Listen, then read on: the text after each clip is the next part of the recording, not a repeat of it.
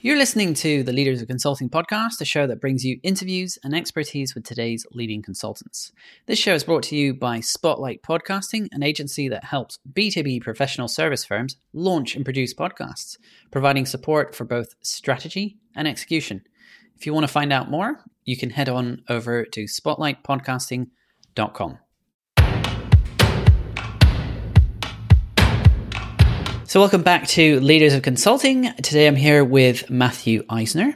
Matthew has built companies from launch to exit. He's consulted some of the world's largest brands on their technology programs and startup programs. And he's also advised multiple startups on their way to becoming unicorns and invested in dozens of seed stage companies. So I'm looking forward to this conversation. He's spent the past 5 years predominantly in consulting, both independently as well as for a variety of boutique size firms. And personally, I know Matt through tech circles when I used to help run IBM SoftLayer's startup program in London. And so Matt, it's great to have you on the show.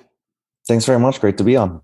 Absolutely. So Matt, why don't you kick us off with one unique approach, tip, tool, or strategy that you think other consultants should really know about and probably don't? I'm not sure if it's one that other consultants necessarily don't know about, but something that I find just sort of often slips through the cracks in a lot of project deliveries is, just having a very, very robust early planning phase, especially when there's a lot of technological complexity with a project.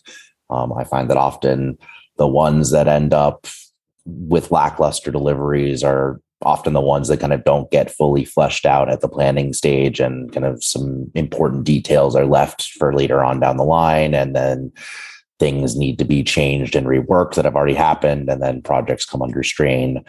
So for me, a successful consulting project usually starts at that kind of initial planning phase, and the more detail that's kind of done there, generally the better.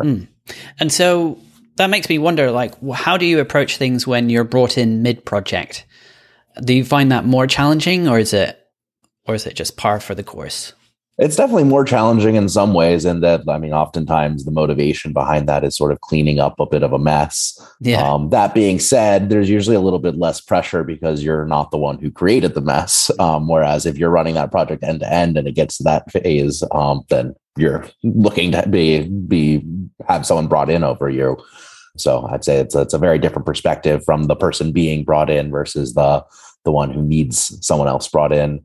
That being said, I think a well-planned project can also start to devolve a little bit, and whether that's knowing when to go and build out or outsource more resource or bring in more internal resource for a project, or to simply go back to kind of management, and whether it's because there was something unrealistic or unknown in scope that came up, or whether it's because just the delivery process was too difficult or requirements kept changing.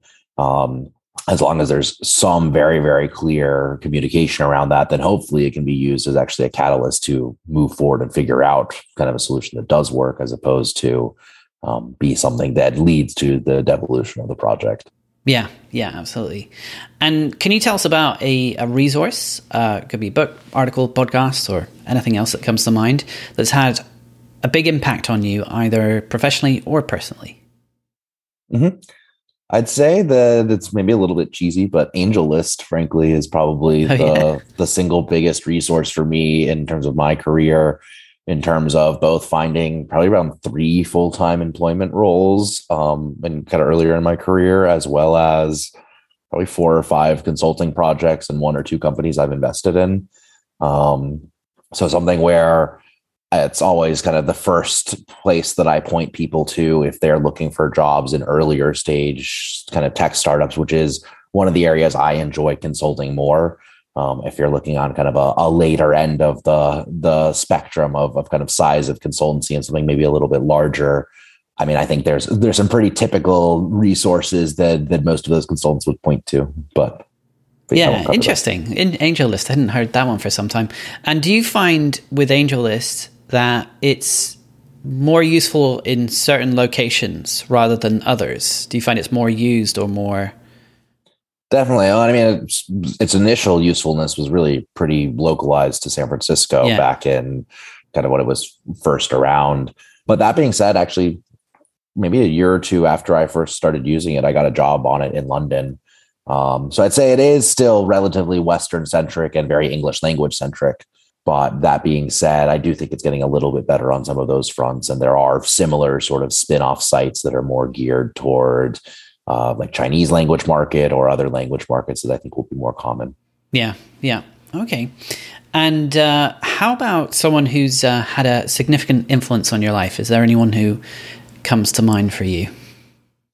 In all honesty, probably my dad. I was lucky enough to get to watch him run some pretty interesting companies when I was a kid, and the way that he managed and took care of and was thoughtful about his employees.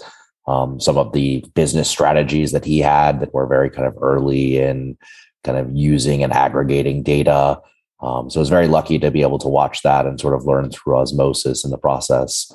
Someone outside of my family, if you want, I would say maybe is more of it's a tricky one because there's always kind of the know your heroes element and kind of the reality of some of these kind of moguls. But I'd say maybe Richard Branson. I met him actually once very, very briefly, but was at one of his properties, and he must have spent twice as long with every employee at his property than with the guests, which I thought was a very telling sort of approach to managing diverse organizations.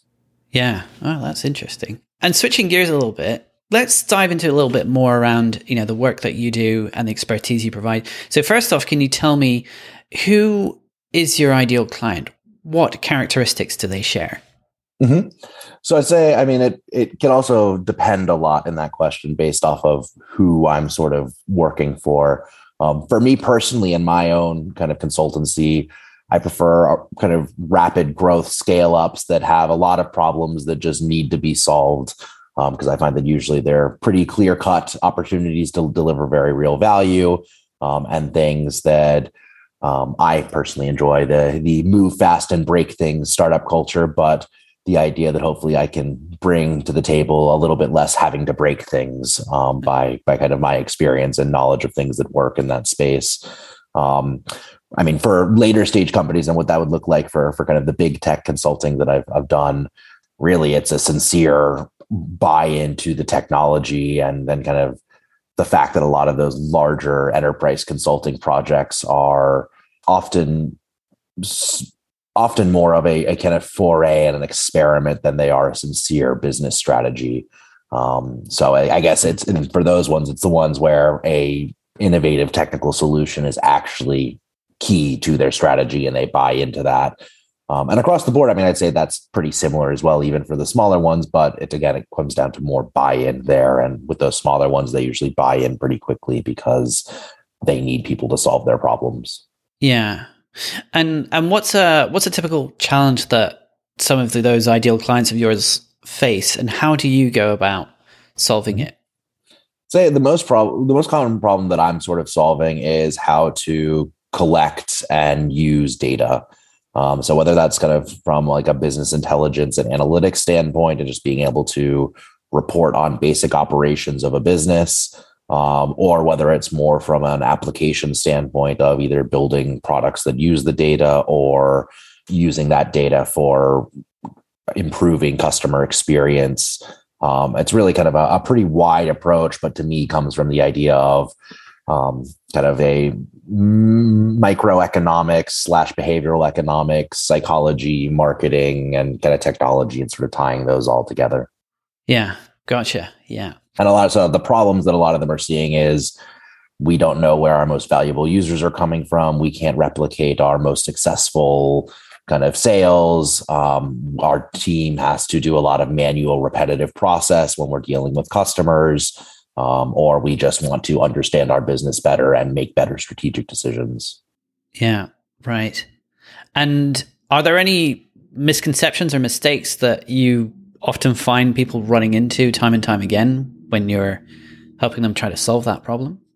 I think there are, and I think the problem is that there's all sort of two ends of a spectrum, because you can kind of either go too far one way or another, and it's a bit of a balancing act in early stage startups. That is, Do we lay out a bunch of money and resource to create really robust data architecture and application, or do we hold off on doing that until we know exactly what it is that we need to build, but have a much more complicated technical delivery to provide that, and lose out on the use of that infrastructure until we build it?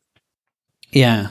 So yeah, I'd say, and it's pretty wide that I'd say probably 40% fall on one end, 40% fall on the other, and 20% probably walk the tightrope pretty well.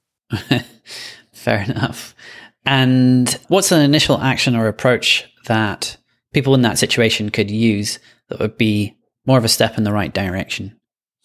I'd say the biggest one for me that a lot of companies will probably be doing, but it's surprising to me how many A round and B round startups with major VC backing in Europe don't, where I'd say 90% of seed companies in San Francisco is just a basic kind of month over month benchmark of what are the different activities and growth metrics that we see on our platform, just to have that kind of monthly benchmark health check to see, did we see a huge tanking in users last month, or did we see a big spike? And was there maybe a correlation in that to, we saw a bunch of spike in our email open rates, or we had a really viral Facebook post or things like that, to at least start to see where there's relationships and correlation, that maybe you would want to build out some deeper functionality to run some more robust analysis. Yeah, gotcha. Benchmarks and correlation. Fantastic. So finally, as we wrap up here, can you tell listeners where they can find out more about you and how they can connect with you online? Definitely. So my website is matteisn.com.